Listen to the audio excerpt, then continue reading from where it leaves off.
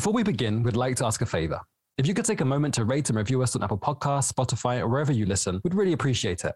We're told it helps the show find new listeners. Thank you for listening, and we hope you enjoy the show.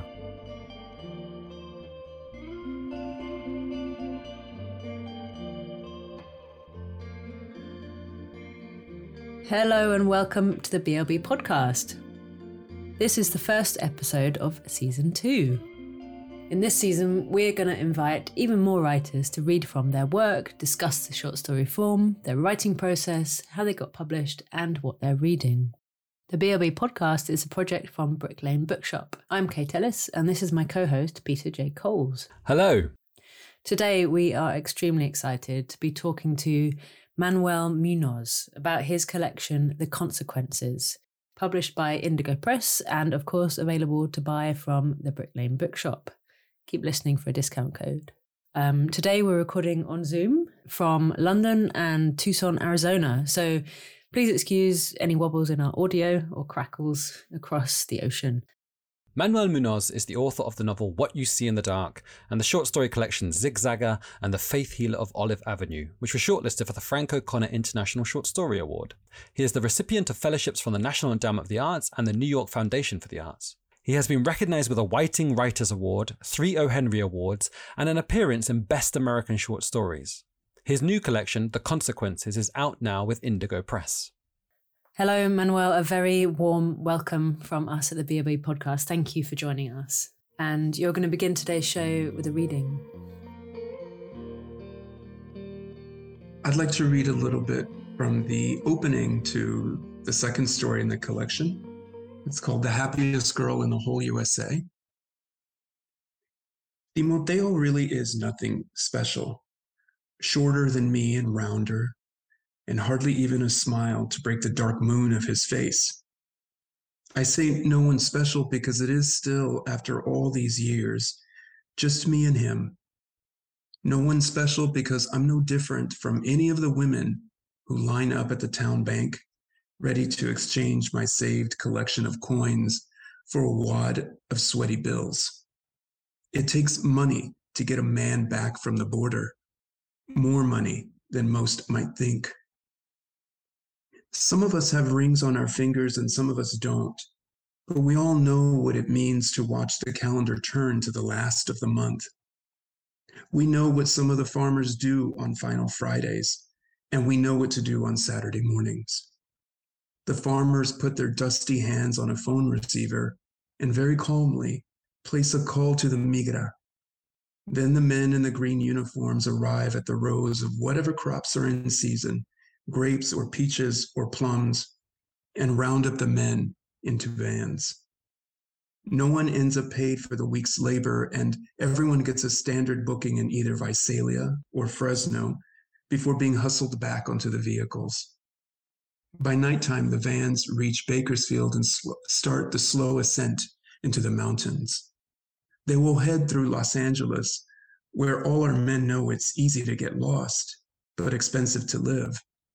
Then on to San Diego, where it's just expensive to live. Finally, they'll reach the border itself in Tijuana, where the van doors open to let all the men out so they can start over again. The bank teller counts out the bills as quickly as she can. She is a very pretty white girl who always wears skirts, her hair pulled up with simple barrettes. She knows the bus from Fresno stops once a week in our town now, Saturday mid-afternoon in front of the barber shop, as if the whole drama of deportation and return was a big plan between the migra and the charter companies. She hurries, and though she never says much of a pleasant word to any of us, I think it is because she doesn't want us to miss the only bus going out of town, the only way to get our men back. I often wonder about the history of her good luck. I don't always know what to think of the fact that she doesn't have a ring on her finger, if it is a good or a bad thing. It's always the same when I board the bus. It's already half full, mostly women from Fresno and the little towns just south of it, like Fowler and Selma. I get a seat alone and the bus moves on to Goshen, then Tulare and Delano, each woman who boards more weary than the last. They're all like me, or at least they look like me. I don't know their histories. I don't know if they came from South Texas like I did, were taken from school in the 3rd grade to work in the fields like me. I was resentful of my parents for giving me the life of a dumb mule, and I left them almost to the minute of my 18th birthday with only a scrap of paper with their address and phone number that I never ended up using. I walk around with a lot of pride because I did that, because I proved that I could support myself in a hard world. I did all right for myself for a while. Then I fell in love. Thank you so much. That was wonderful. I'm going to begin by just saying that The Consequences, which that story is from, is a fantastic collection. Most of the stories are set in Fresno, California, near the border with Mexico in the 70s and 80s. Your stories have been described by Colin Barrett as melancholy, assured, and unforgettable. Like a porch light at midnight, they strike a circle of stark, dreamlike clarity around their characters, even as the darkness gathers in. And I agree, like they're so moving and profound, and all of them create vivid worlds and characters. And I got the sense from reading that you cared deeply about all of your characters, and perhaps that's why I did too. Would you mind beginning by describing the collection for our listeners in your own words? As you just said, they're stories that are set in Fresno. I'm very interested in place, particularly the time of the 1970s and 1980s. This was before a major immigration reform act happened in 1986, which was one of the many, many steps since then where the political situation between the U.S. and Mexican nationals who would come over to provide a lot of the agricultural labor for places like California, Central Valley, but also Texas, Arizona, New Mexico, all across the United States, really, started to change the lives of many people who were under the constant threat of deportation. I grew up that way. I'm 50 years old. So I was a child as a teenager when my father, who's Mexican born, would sometimes not come home from his work in the fields. And we knew what the story was. It was just a matter of waiting for him to come back. As I've gotten older, those stories of survival, of how my parents handled those situations, how other families in the neighborhood handled those situations, have really become a rich source of my fiction, and helped me get a better understanding of why I privilege a place so much as I do with the Valley.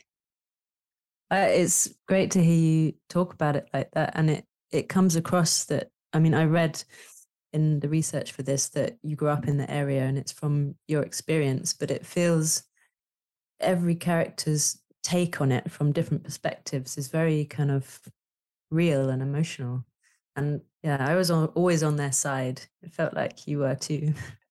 Yeah, I mean, when I think about my first book, which came out in 2003, I was 31 years old, and some of those stories that I was writing as a 20-something were very much about a queer male experience in a rural place like the one where I grew up.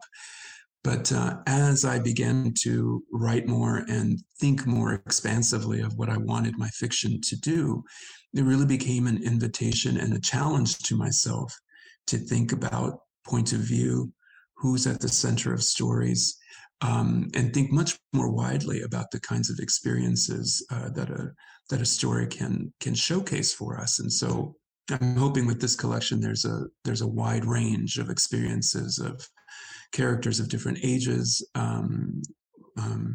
men, women, married, not married, and what that means in terms of how they all determine their own place in the Valley. Something that I picked up on while reading the stories was that lots of them explore intergenerational relationships, which I found quite fascinating. Often there are tensions between your protagonists and their parents, or their children and parents. Was this a deliberate theme that you were looking for, or was it something you could talk more about? Yeah, deliberate is a really strange word for me because I'm always at a constant battle between when I start a story of where is this actually coming from? And I think I wish that I could say I sit down and maybe choose between directions, but I have my obsessions. I think that the conflicts that I have seen in my own life between people of my generation who grew up in a rural place and have long wanted to leave it, but are pulled back by the responsibilities of family and how deep the roots can go. It's sort of an unconscious place where I go in search of story conflict, and I find it almost without looking. So whether it's deliberate or not, I think I would only use that word if I actually had a choice between one or two stories, and I can never work on more than one thing at a time. But they seem to come, and the conflict will come usually with someone looking at another circumstance and how they have chosen, how someone who's in an older generation did made their choices, made their paths, and that becomes I think a very good sense of, or a good source of drama and conflict. You just have this wonderful sense that there is so much love between the parents, but so much sort of anger and frustration as well at the same time. And it really speaks to me, having grown up in totally not a similar circumstance, but that sort of loving tension that you have with your family. You just pictured it so, elegantly, I think. That you don't hate the parents at the end, but you don't sort of love them, and you don't hate the protagonist, you don't love them. It's sort of this realness, I think, that you get through, that comes through so clearly in your work. No, thank you for that. And I'll just say, aren't we all just a cauldron of emotions, of conflicting of emotions? And it really thrills me to hear you say that, because one of the things that has been a constant worry for me as a writer in the US, given who I write about and the area that I write about, which isn't often considered in the greater fabric of our literature, is that they are recognizable stories. They are, in the end, family stories. I see those dynamics in all sorts of fiction, whether it's set in New York or it's set in Connecticut among the wealthy.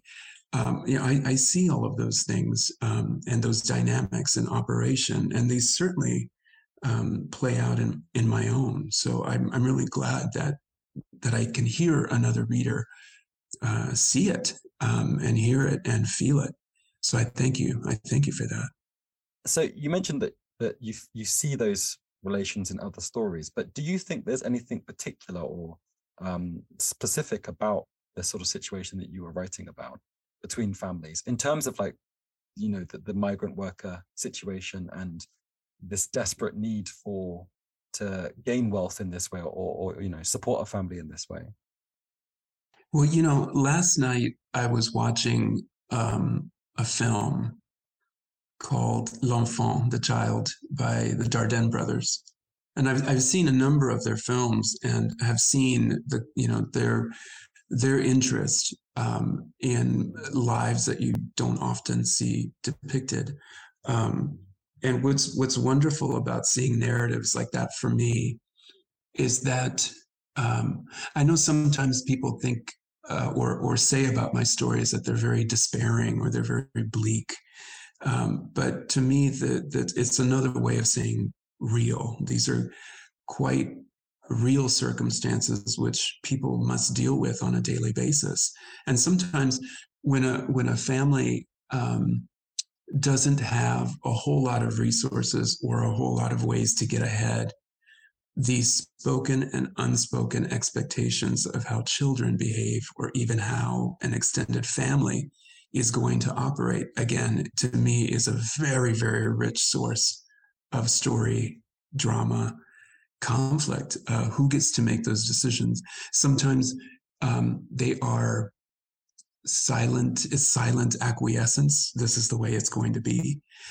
Sometimes someone stands up and says, this is not what I want. I want my own life. I want my independence.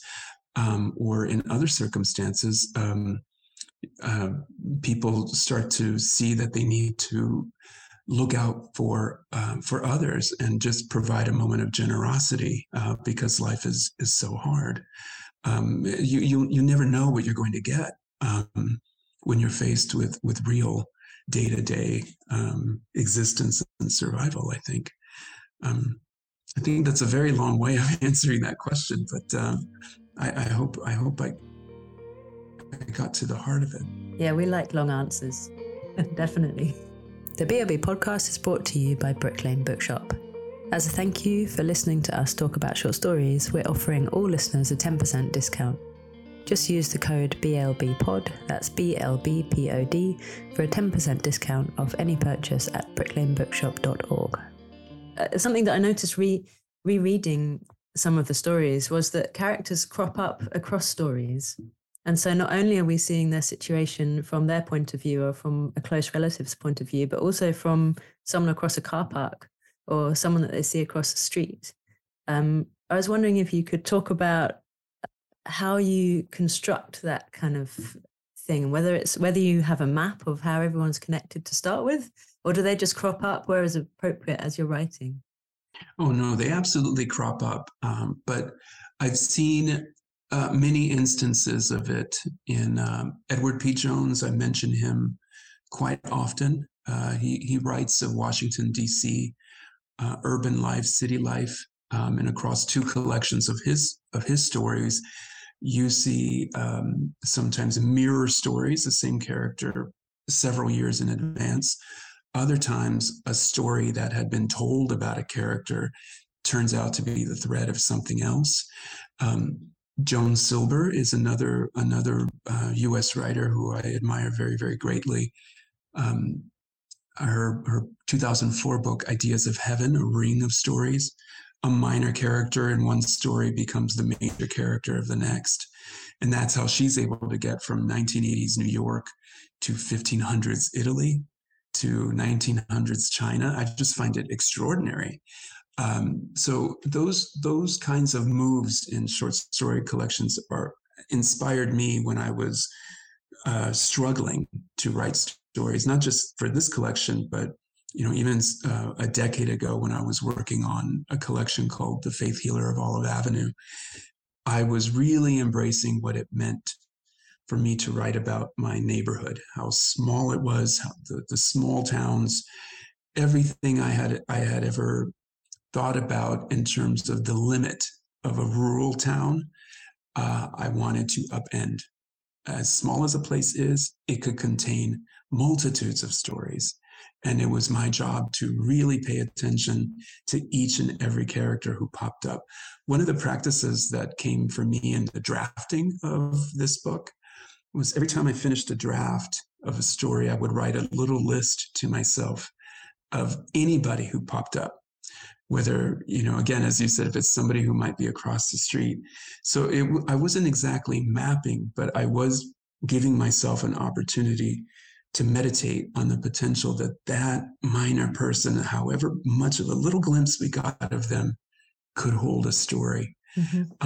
And I'm hoping that readers will see in the title story, there is a voice on the phone who, as you know, who carries the story that finishes this book. And that's what came out of that process, I think. Yeah, I found the character Teddy Teo, like his appearance in the final story, particularly moving because you see his life from his sister's point of view, as opposed to his sort of sometime lover's point of view. And to see how important he was to her, as well as what happened in the previous, it really got to me. I found it kind of upsetting to sort of see him from different angles. So it's, very, very effective. Yeah, well, thank you again. Thank you for that.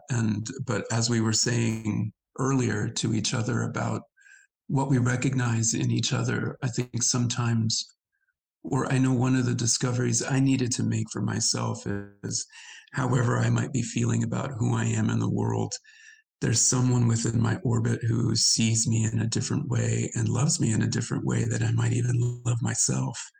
And those, I think that's a powerful way to think about the characters that we create on the page. Switch the point of view and see what happens. Somebody who might be, very generous in one story might end up being not in another. And I have to give myself license to do that a little bit more as I continue to write. So the two stories that we're sort of discussing are The Consequences and What Kind of Fool Am I? So did you write The Consequences first, and as a consequence, the sister story came out? Is that what happened? That is exactly what happened. The Consequences came first, and fairly early in this collection. I want to say it was maybe the fourth story I had finished. And I will give a nod to my agent, because this book took 9 years to write and 11 years between books. And he was very patient with me for the most part, but he was telling me to get a move on. And he told me, as I was getting closer and closer to completing this book, he said, listen, I won't send out stories until you're done with this book. And that challenge, or that closing of the door, I said, all right, just focus. You're not going to send the story out, so make it be as long as you need it to be. And it went on for a while. It's the longest story in the collection by a long shot. But as I was describing that process to you, when Bea showed up as a character, and I knew where she was going to take me as the writer, I just didn't let some of the usual parameters get in the way. There was even, I hate to say this because if my agent hears it, he might come back and say, what? There was even that tiny hint that this story felt so big that it could get into a novel. But I would not dare admit that. Now it's published. It's a story. Because publishers always want a novel. They always want a novel. But I just really love the gem-like construction of stories and what they can bring. So it was the last one. And when I got to the end, I won't give away for readers other kinds of connections that are made up, but it seemed to have come of a piece. I knew the book, and I knew the world, and I knew this is the closing, not just of the story, but of the entire book. Mm-hmm. It's interesting that you say that it could have transformed into a novel. We had a guest on the last series, Keith Ridgway, who wrote what he was very definite was a novel. But in structure and style, it was kind of similar to yours. It had individual stories and characters showed up on the peripheries. And I wondered if you could talk about why it's a short story collection and not a novel. Well, I mean, a novel would have to contain one kind of clear arc. And I'd argue that it would need to have a central character. It's happened a couple of times. I know one of my former professors, when they were reading Faith Healer, the book from 2007, came across one of the stories, and she had never seen it before. And she said, Manuel, if you had been in my class, I would have said, that's a novel. I think there's something about big family dynamics or potential for them to be unearthed in new ways is what lends itself. I think when I see a character like Bea, her ending here, it suits a short story because there's something about the instantaneous decision that she makes at the end. Whereas in a novel, I'm not sure if that's what I would do. Also, where would she end up? We as readers know her entire trajectory across two stories, but that story ends her in a very particular place. And I would have to rethink that if that were a much bigger novel, unless I were willing to do a lot of things with time and flashback. But I don't know, I'm a fuddy-duddy when it comes to, linear storytelling. I want a beginning and I want an end. So I think that's where I I'm just glad I didn't. And who knows? Who knows? It might turn into another story. There's nothing that's stopping me from writing about her again. I mean, we're seeing lots of writers do that with different characters. Andrew Sean Greer and Elizabeth Strout, having characters reappear in new narratives. I mean, you leave it at a point where she has just kind of made the decision to shift her life and to leave her old life behind, which, I'm curious. I'd read on for sure. But it also speaks to a theme in a lot of your stories that most characters kind of accept their circumstances and feel kind of constrained or sort of trapped by their communities or their families. I wonder if you've kind of touched on it a little bit, but I was wondering if you could talk a little bit more about that theme in your work.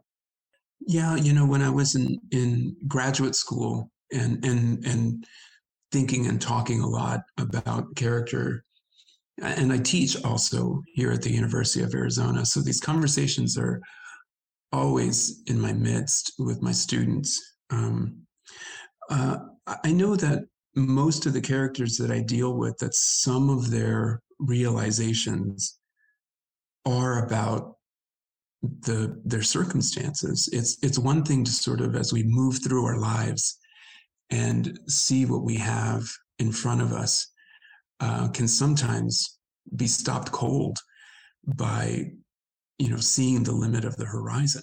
And that to me, again, is drama or conflict or realization, or I hate to use the word, but epiphany. That can be a source, a spark for a short story.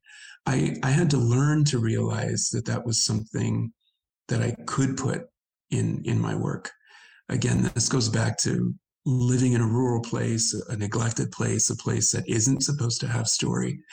But then realizing that the humanity of everyone that I grew up around, requires me to think of them, to think of us as having, these light bulb moments, however terrible or fraught they might be in terms of the limits of our circumstances. So, again, I think that's come over, so many years of embracing where I come from and seeing the possibilities of the lives that I see around me.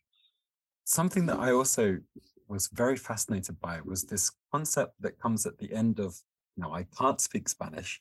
Is it presumido? Mm-hmm. Presumido and susto. But there's sort of two stories that sort of are different, but their themes sort of came together for me. And there's this great line that really hit me at the end of Presumido. If he wanted another beer, he would have to go back inside. He sat in the empty kitchen chair to gather himself for a few minutes, because it would be hard to be surrounded by so much wrong without finally having to say something about it. And then the next story, Sisto, is about an old man dying and the community having to do something about it. And I'm wondering whether this collection is your attempt to do something about it. Is it your saying, I'm not just going to not do something about it. I'm not going to see these terrible things and not write about them. I'm going to write about them. Is that what you're doing with this collection? I'd like to say that's true. I didn't think that I would be at 50 years old still having a conversation about the place where I grew up. I had a sense about 15 years ago that the dynamics of what we think of as story, or viable stories, or stories we want to listen to, was really changing, at least in the US. And it turned out to not be the case. The forward movement is always very halting. And part of the reason I think it took me so long to complete this collection was I thought, look, you're hearing all the radio signals that nobody truly cares about this place or the community of which you write about, however big we are. So why keep doing it? That's a tough question. And that was a tough question that I kept asking myself in my darkest hours. And I guess what kept moving me forward was a sense that every story told is an accomplishment, it's an embrace, it is one more little bit of light. And that's all it needs to be. It doesn't need to do a whole lot more than that. It's going to contribute in some way. A friend of mine who teaches at UCLA said to me, listen, you just have to get comfortable with the idea that your stories and what you write about will find its audience, years from now, which is a little frustrating. But on the other hand, if I embrace that, I could just get rid of that doubt and just keep writing and saying, all right, don't think about any sense that this is going to change anytime soon, but contribute to the change that might come. And the only way to do that is by maintaining the stories and writing the stories and putting them out there. And not being worried about whether they'll be recognized in their own time. And I don't mean recognized in terms of greatness or majesty or anything of that. It's just being seen and considered. Because that's still a challenge for writers like me and writers like who come from my communities in the US. I hope this finds loads of readers because it's so good. And so it's so important that I've never read a book like this before about the communities that you write about. So I think it's like any great book, it gets you into the minds of the characters and it makes you care. So it's, I think you've succeeded and I hope you continue. I wanted to ask you about writing about gay characters in the 70s and 80s. And many of the characters that you write about are struggling with their sexuality kind of in their own heads, but also because the communities around them are not okay with them being gay. So they run away or they hide. And I'm hopeful that the situation has changed. It has changed a lot since the 70s and 80s, but it's still obviously, the stuff going on in the US now that says it's still a big problem, right? And it's upsetting and difficult. I wondered if you would mind talking about how much you think it's changed and how far there is still to go. There's a long way to go. Yes, there has been much change, but sometimes, my family still lives in the Valley, so I return to the Fresno area quite a lot. And I live in Tucson, which is what we call a blue city in the blue-red divide in terms of progressive, divisions and so forth. But when I go to Fresno, when I go to the Valley, I do sense a feeling of stepping back in time a little bit.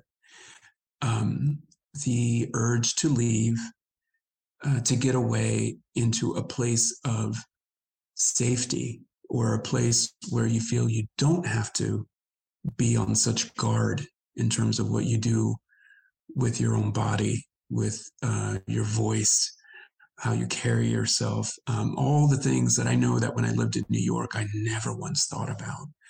Those are still very apparent. In some ways, I have to just sadly say it isn't difficult for me to write characters in the 70s and 80s because I just recognize that tension, that feeling of being found out. I can tell the story here. I'll keep it very brief. But when I first moved to Tucson in 2008, I went out on a date with a guy who had just left his marriage. He was in his mid-30s. He had come out, but he wasn't comfortable being in the public eye. And in the restaurant, his hands were shaking as he held the fork in life. And I thought, oh, this is just nervousness about a date. But he said, no, I'm just afraid someone is going to see me. And that seemed like such a a relic of some kind. I said, what era am I in? But on the other hand, I had to step back and have empathy for how he was feeling and how he perceived himself in the city, in the place that he was born and raised in. And so experiences like that, have taught me quite a bit about not being so quick to to declare a complete liberation. Those stories of what it means to be in the closet. I hope that I'm not reinforcing the closet, but I want to, really underscore how powerful the closet really is, and what a tremendous and terrible force it is on the lives of those of us who live in places like the Valley. And it's, that's true. I think of people I knew who grew up in the Midwest, who grew up in any rural town. That tension is always there. Yeah, it is. I don't think it's reinforcing the closet. It almost serves as a reminder. Like, I live in London. It's easy to forget here too that being gay is an issue. But back in the 90s in suburbia, it definitely was. And there's still people now that are scared. I think it's, you write very eloquently about how people think about it. So I think it's valuable. Yeah. And I'll just, I'll add, this in the early aughts, I remember, speaking to a group of my peers, my age group. We were writing some of these stories, and we were having this discussion about, why tell the coming out story. I had read some article somewhere where a writer, I forget who it was, made some kind of declaration of like, we just don't need the closet stories anymore. You need to start telling the stories of liberation. And I was just a little dumbfounded by that, because I thought, you can't ignore that there are people who are living in places where that is not easily done. And as a proponent of someone who feels that every story is important and needs to be told, even those stories which some might feel it's like, I've heard this before, I've heard this pain before, I don't want to hear the pain anymore, but they're still vitally important to me. Yeah, it's just so interesting to hear you express it that way, and this idea that there maybe was a time 10, 15 years ago when we did think that we could move away from these stories, but how insane that feels now that we're right back here again and telling the same stories again, because we have to, because it's important, when because people need to hear them again, so that we can maybe not stop telling these stories one day. Or and it's also desperately sad. I think something that I found when reading your book as well was that I did not pick up that it was set in the 70s and 80s for quite a long time. It felt very contemporary. It was only when I realized that maybe there weren't many mobile phones and no computers around, I was like, oh, okay, maybe this is not set when I think it is. And then it clicked, and I was just like, that's such a indictment, I think, of the situation we're in, that I could think that this was a contemporary. It was a contemporary novel. I think the situation, and maybe you don't hear as much, but the situation in England is also fraught and horrible and weird at the moment as well. And we're hoping for brighter things in the future. I hope things get better soon. But just to move on from that slightly, you've mentioned a couple of times that the Consequences took you 9 years to write. And you've said that it was, I think in one interview you said that it was very difficult to write. And I'm wondering if you could just talk about your experience of getting over that difficulty for our potential writers out there. How did you overcome your sort of your struggles in terms of getting this book finished and out there in the world? Well, I persisted. And what I mean by that is, I know it's before I answer, I just want to share a moment from my graduate school days where I was really struggling to produce, and I was sitting in the office of my advisor, and she was giving me the big pep talk. And I remember thinking, because I looked up on her wall and she had a certificate for a grant from the National Endowment for the Arts. And I just kept thinking to myself, this is so easy for you to say, because you've been validated, you've been published, and I'm still struggling. I'm still starting. But I let go of the idea that a book needed to be the end product. I was just struggling so much. And I said, listen, do you really love the story? Just if it's too overwhelming to think of what a collection is, just honor the form and just write a story. If it comes in a book later, great. If it doesn't, no matter. You just need to persist and keep writing a story. I like telling this story a lot because, and this is why I gave you that anecdote earlier, because it's publishing related. Susto had come out in Freeman's Journal, and it's translated into Italian by a house called Edizioni Black Coffee. And the editor there, when she picked up the issue where Susto was in, reads the issue in its entirety and was maybe taken aback a bit by Susto because she had never heard of me.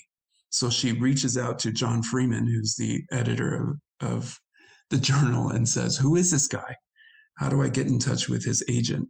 And gets in touch with Stuart Bernstein, my agent, and praises the story and asks in kind of an exasperated way, how come I've never heard of this guy? And I'm like, well, that's a good question. I don't know.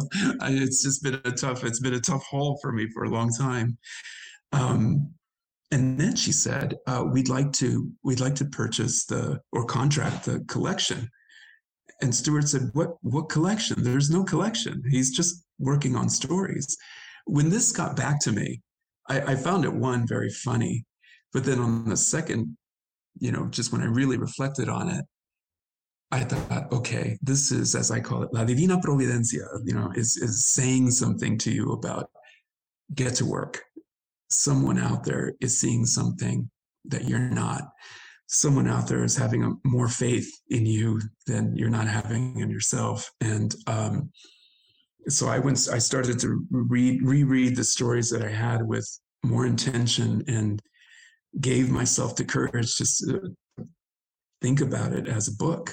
That editor's name is Sara Reggiani. I hope I'm saying that correctly, but I've never met her in person. I hope I do.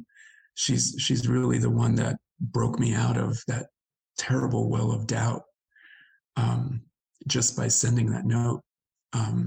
It's a reader. I mean, I know she's an editor, but she's a reader. And her response was just it's in my heart. And I just thank her so much for that. Thank you for sharing that. That's such a wonderful, heartening story. It's that editor is like one of the other characters writing in your stories, seeing the character across the street and understands how loved they are. It's kind of, maybe that's a cheesy comment, but it's, it's like you needed someone else to show you that your work was worth persisting with. Yeah. I think most writers understand that feeling. So there's a couple of final questions. You're a creative writing tutor, and you've written, is it 4 books now? I wondered if there was a piece of advice that you, age 50, would like to give your 20 or 25-year-old self about writing life or anything.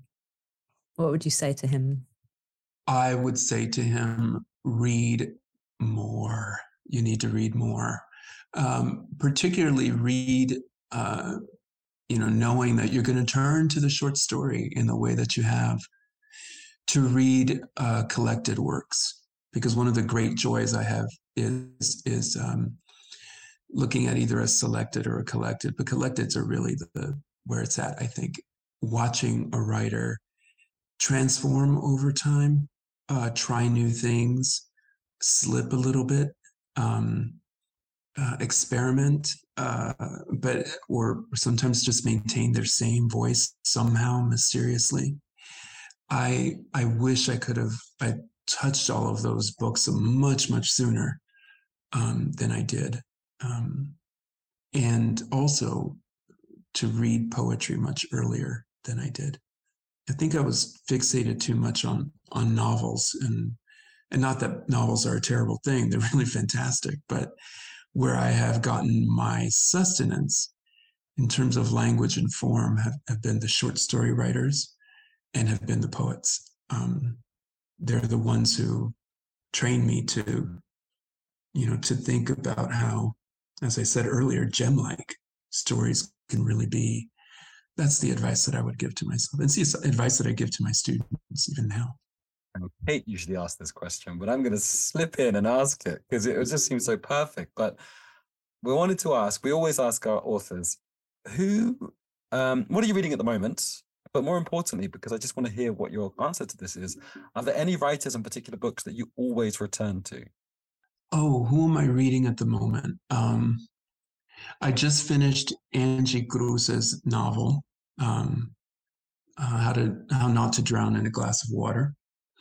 I have Carl Phillips's selected poems, Then the War. His book has returned me to starting my day with a poem, a little meditation.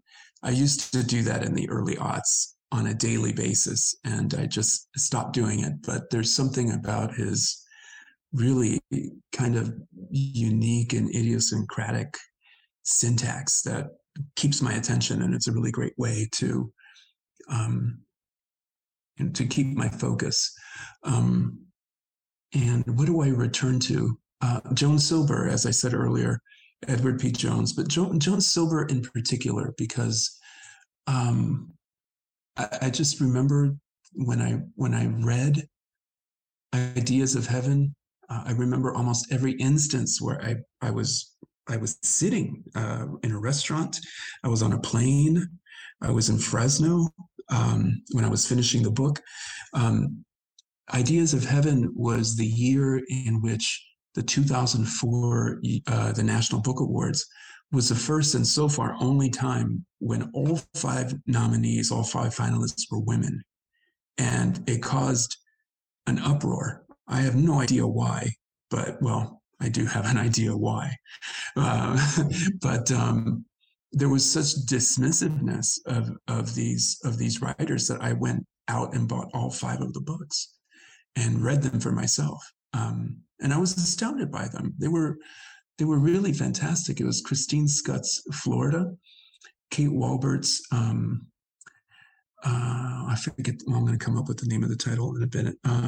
Sarah Shilin Bynum's Madeline is Sleeping, Jones' book, and Lily Tuck, who won the News from Paraguay. Kate Walbert, Our Kind, that's what it was. They were wonderful, wonderful, wonderful books. But Joan Silber's was the one that stuck out. And I thought, if I had been on the committee, I know who I would have awarded it to. I just absolutely adore her. Also, because at a conference panel one time, one of the questions was, what's your favorite story? She happened to be in the audience, and I had to say, listen, I'm not saying this because Joan Silber is sitting there, but it is absolutely true that her story, The High Road, is very important to me. And, I read it as it was published in Ideas of Heaven. I went back to the Plowshares, a literary journal where it was first published, to see what she had done, because it was revised. I just learned a lot I keep learning a lot from reading that story. It's beautiful, and I hope people will seek it out. I'm a great admirer of Joan Silber. Thank you for sharing. There's so many writers I need to read. That's wonderful. I've never heard. I don't think I've heard of Joan Silber, so I'm excited to read that. I'm definitely going to hunt that story out. It's in Plowshares, you said, the original, but then the original. I believe it was in Plowshares. I'm almost certain it was, but it was in a different form, and it was a good way for me to just think, how does somebody revise a story? Because very often we just see it in the book, and we don't go into the journal where a writer might have published something 6 years before to see what changes, the press editor has asked of the story, or how they themselves have moved it within the shape it has within the book. Those are good lessons, I think. Probably an assignment I'm going to start making my students do. Yeah. It's a good one. all that remains to be said is thank you so much for joining us today and being so generous with your thoughts and your recommendations and so honest. And I am pretty certain that this podcast and people listening to you will get a serious amount of sustenance from it in their writing lives. So thank you. You made our return to series 2, whatever this is, just feel warm and lovely. And I've had such a good time talking. It's been amazing. And we wish you all the best of luck for your next thing. And you have two brand new fans in the UK for sure. And I'm sure more will follow for sure. And I can't wait to read what you're going to write next. Are you writing something else at the moment? I am currently stuck. I've been looking at a story since June, and it isn't coming. It's sort of coming, but again, those little meditative practices, read some poems, look at other things, and see if it'll come. But I thank you for inviting me and taking such an interest.